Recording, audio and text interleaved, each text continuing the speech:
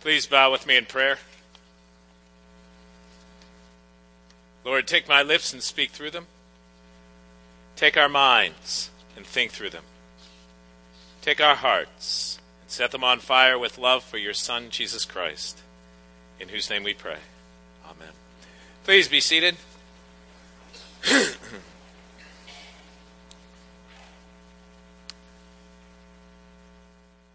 Well, you can tell, at least by the music, that we're still in the midst of the 4th of July weekend.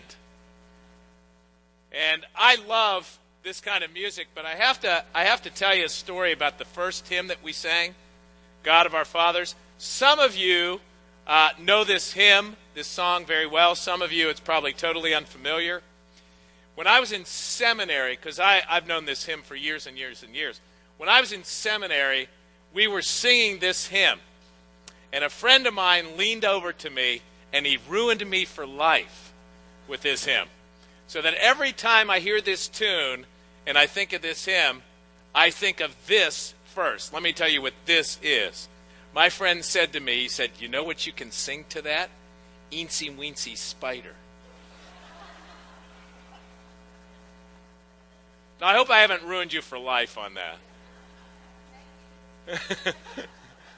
But I find myself going, "Eensy weensy spider went up the water spout, down came the rain." You know, it's really cool, actually.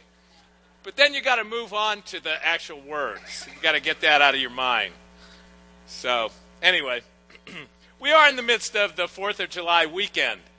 And it's a great weekend. I was actually driving to Savannah yesterday to visit somebody in the hospital. And while I was driving, I was listening to sports talk radio. I was trying to catch up on what was going on in the world of sports.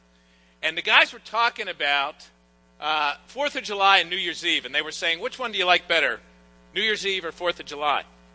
And it was an interesting discussion because one guy said, well, you know, 4th of July, it's just so much fun because you got the picnic and you got the fireworks and it's laid back and it's really great and everybody's anticipating having a good time.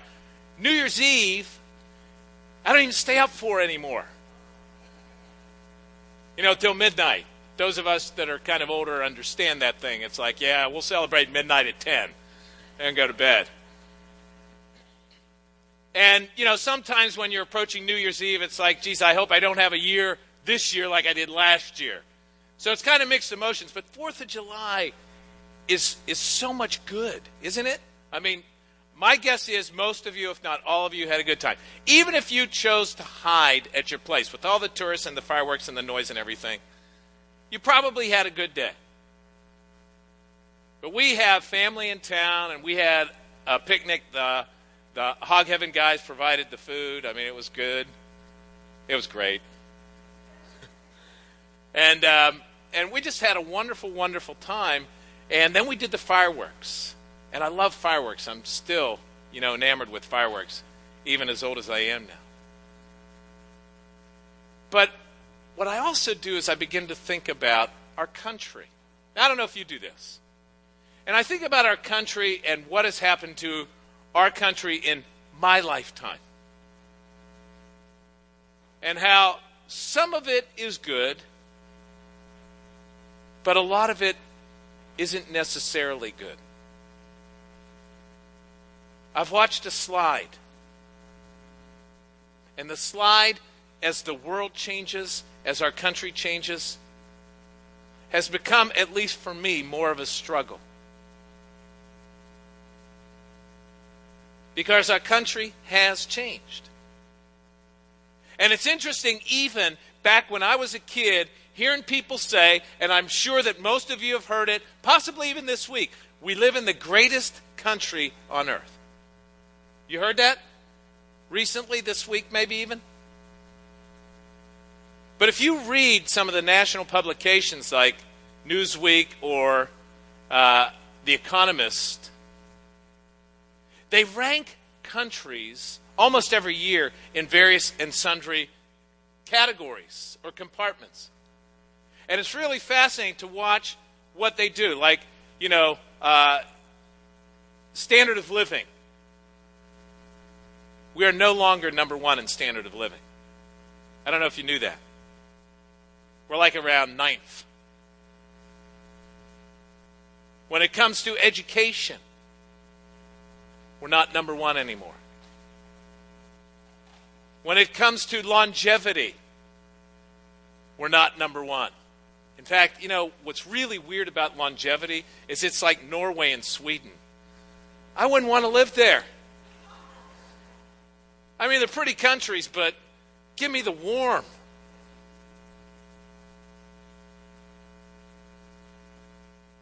We're not number one in the World Cup. Sorry.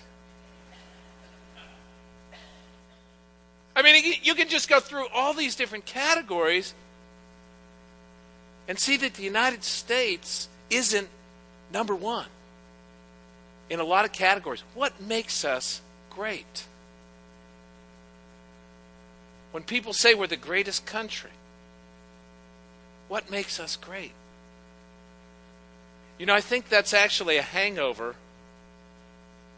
from when we were the most educated, from when we were the wealthiest, from when we did have the best healthcare system.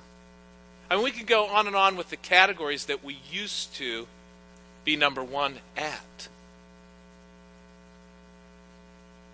But the world has caught up and in many cases has passed us by in certain categories.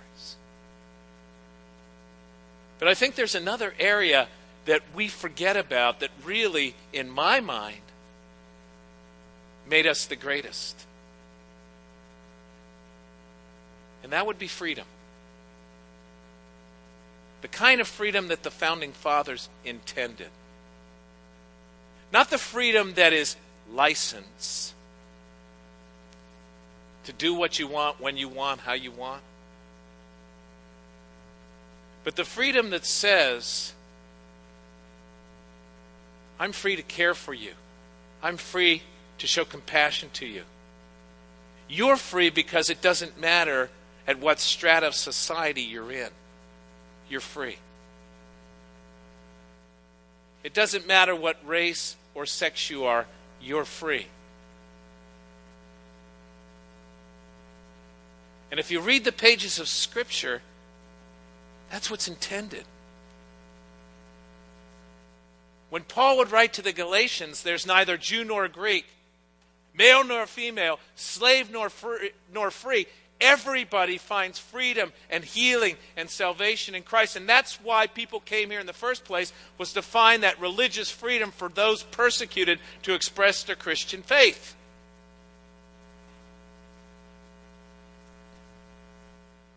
And how we have sought to, because of that, bring freedom and democracy and humanitarian aid to other countries. That's what we've sought to do when we understand the blessing that we've been given.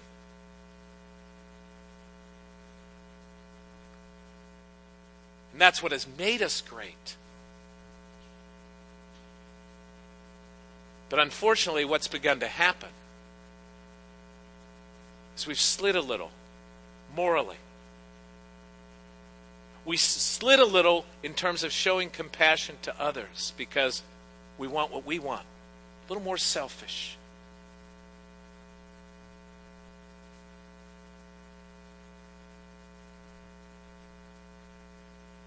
We've slid with integrity in companies, with politicians, corporations.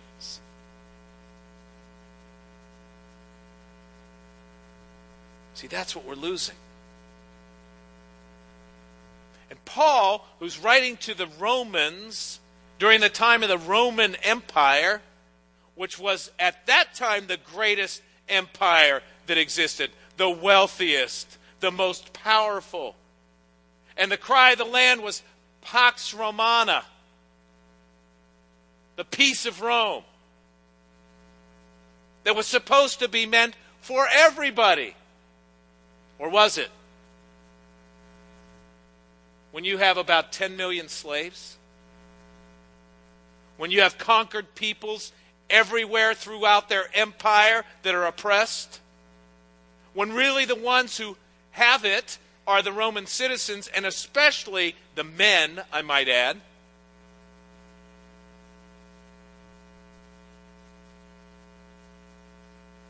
And then Rome began to crumble. Yes, they were attacked from outside, but really, for most historians, it was a decay within. That they slowly deteriorated.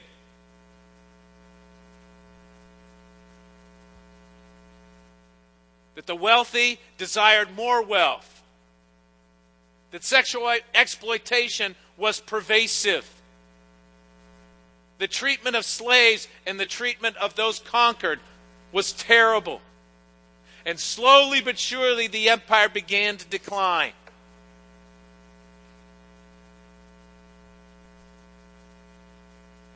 Because of a misunderstanding of what freedom is meant to be about. What freedom looks like. What freedom acts like. If you really understand freedom.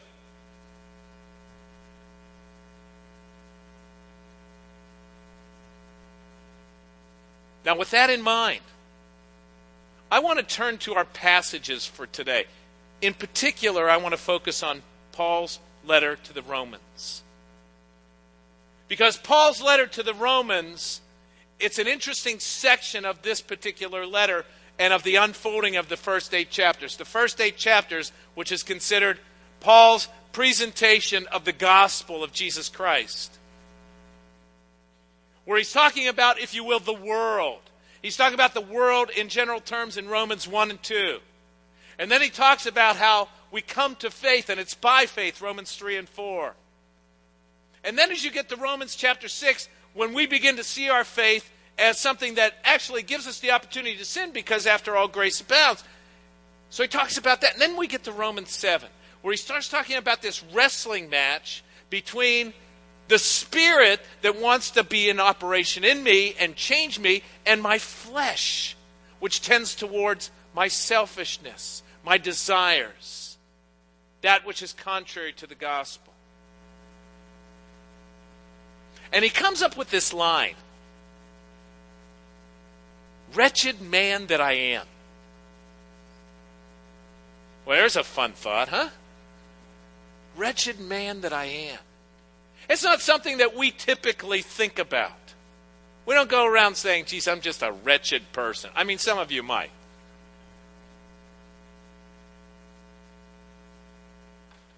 But see, not only do you have to remember the day in which he lived, you have to remember Paul and what he had lived up to this point.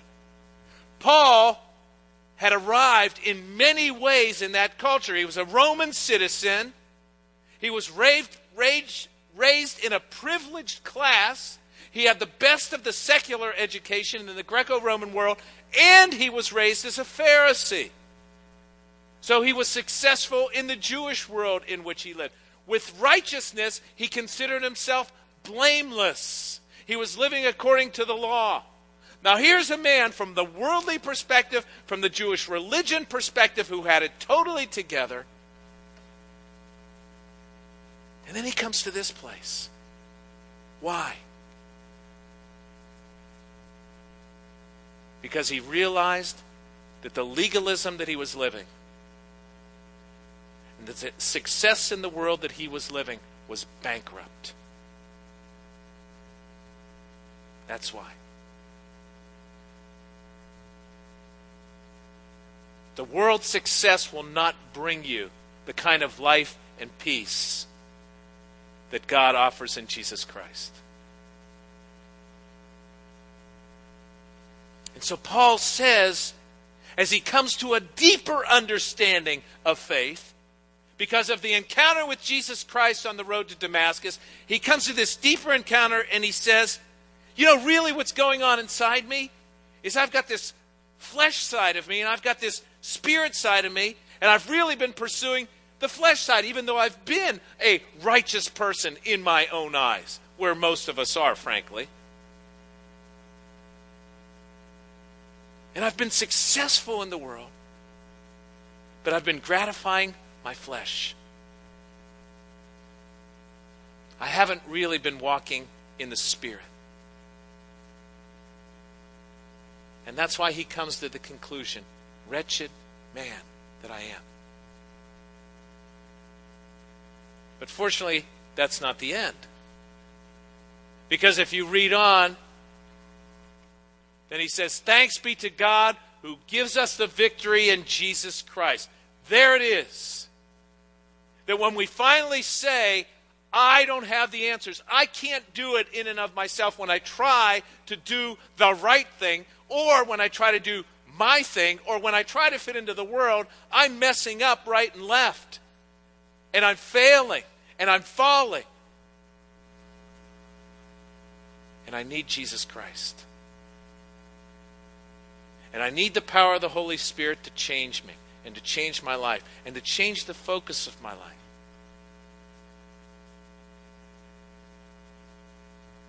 That's where he comes to. That I don't want to feel this wretchedness. I don't want to feel this battle. I don't want to carry the guilt. I want to give it up.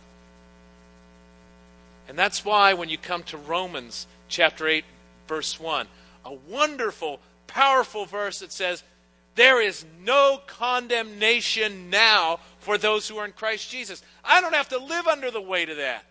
I don't have to live under the power of the flesh. I don't have to try to be a success in the world. I'm free. I'm released.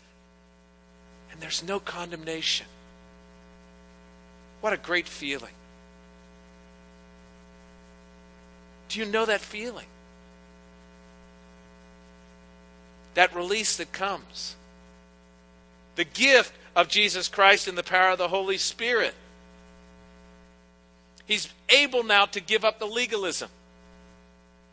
He's able now to not try to fight the rat race of living in the world according to the standards of the world. He begins a new understanding of what it is that he's to be about, which is the freedom to be loving and compassionate and caring and give of yourself and serve the Lord and serve other people.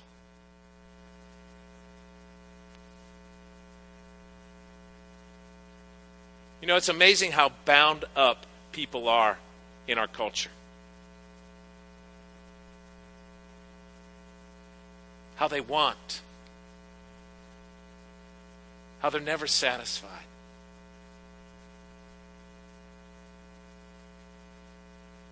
And how they fall in this spiral of sin. Instead of finding that freedom that's offered in Jesus Christ. That's why Jesus says, take my yoke upon you.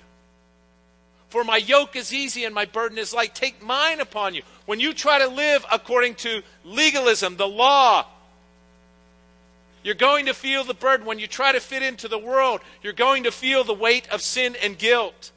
And most likely you're going to experience the consequences of sin. Take my yoke upon you and learn from me. For I'm lowly in heart. That's where it begins. That emptying of yourself. That humility. That's why both Jesus and Paul would say it's not the wise and intelligent in this world. The world's standards, the world's ways. We know better today. The pride and arrogance that comes with that. The license that comes from that. The freedom without responsibility, which isn't real freedom.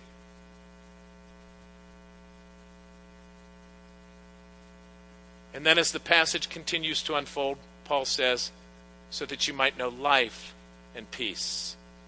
Life and peace. What if you were to go down to the beach today, if the rain stops, and you were to just, maybe pick out 10, 20 people and just say, when you think of life, real life, what do you think about? What's real living for you? I don't think that you're going to get, living for the Lord most of the time. I really don't. It's usually about having things. It's usually about what makes me happy, what brings me pleasure.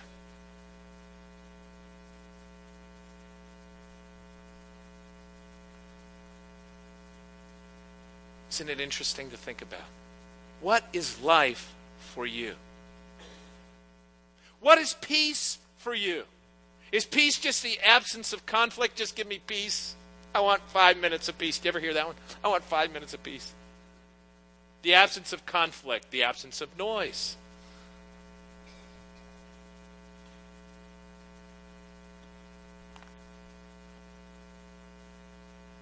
Is it just the absence of war?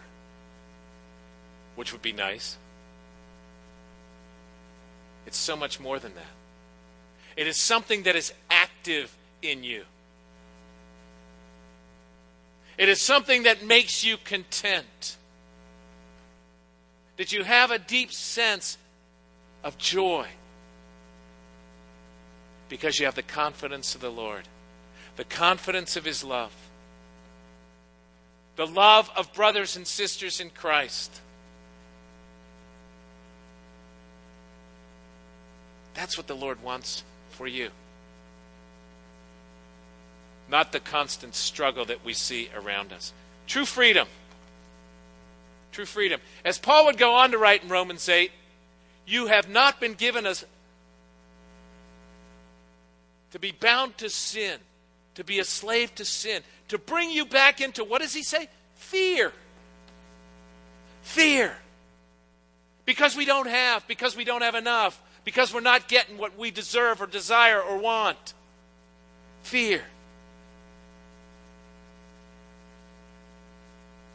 Entitlement.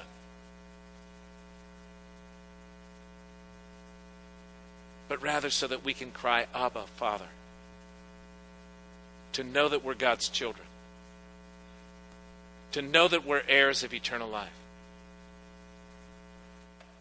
And then Paul goes on to write, this is also in Romans 8.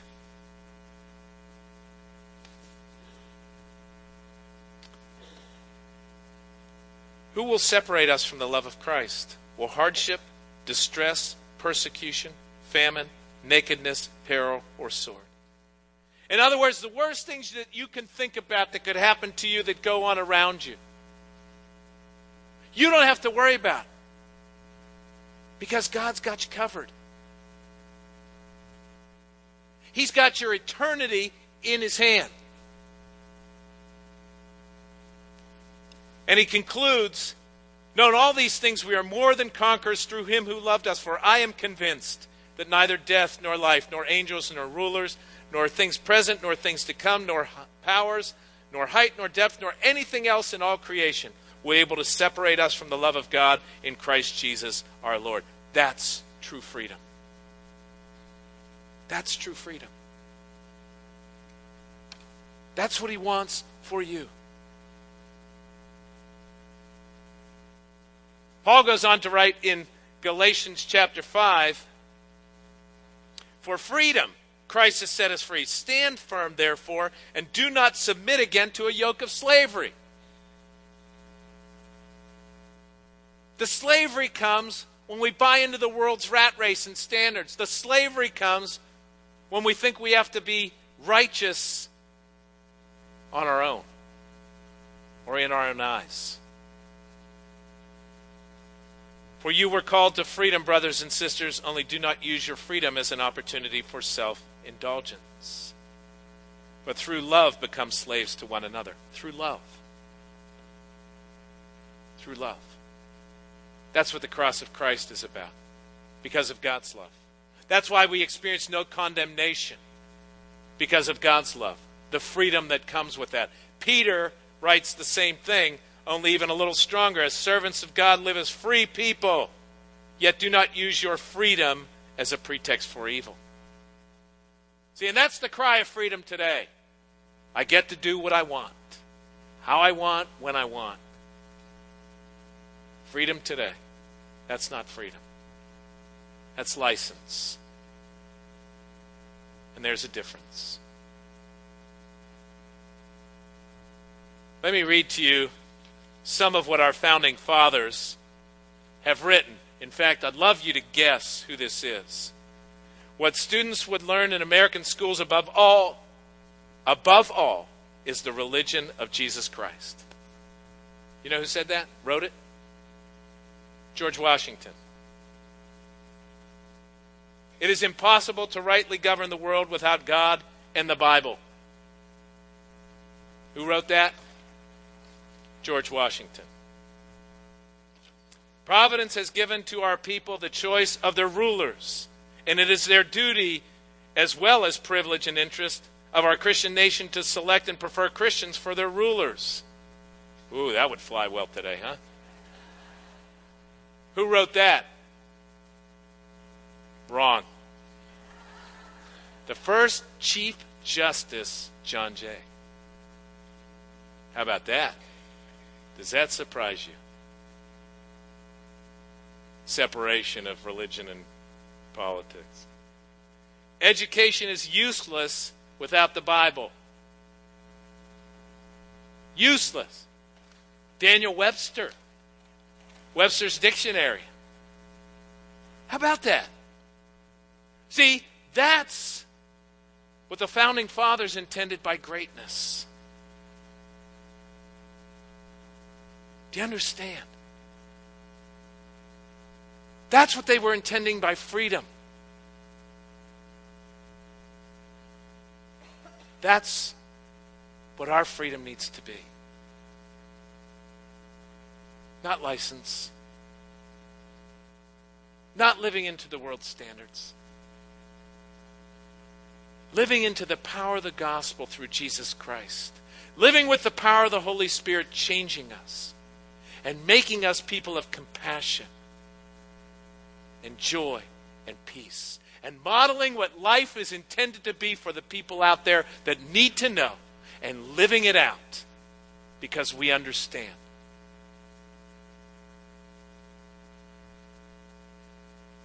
Do you live with true freedom? Please bow with me in prayer.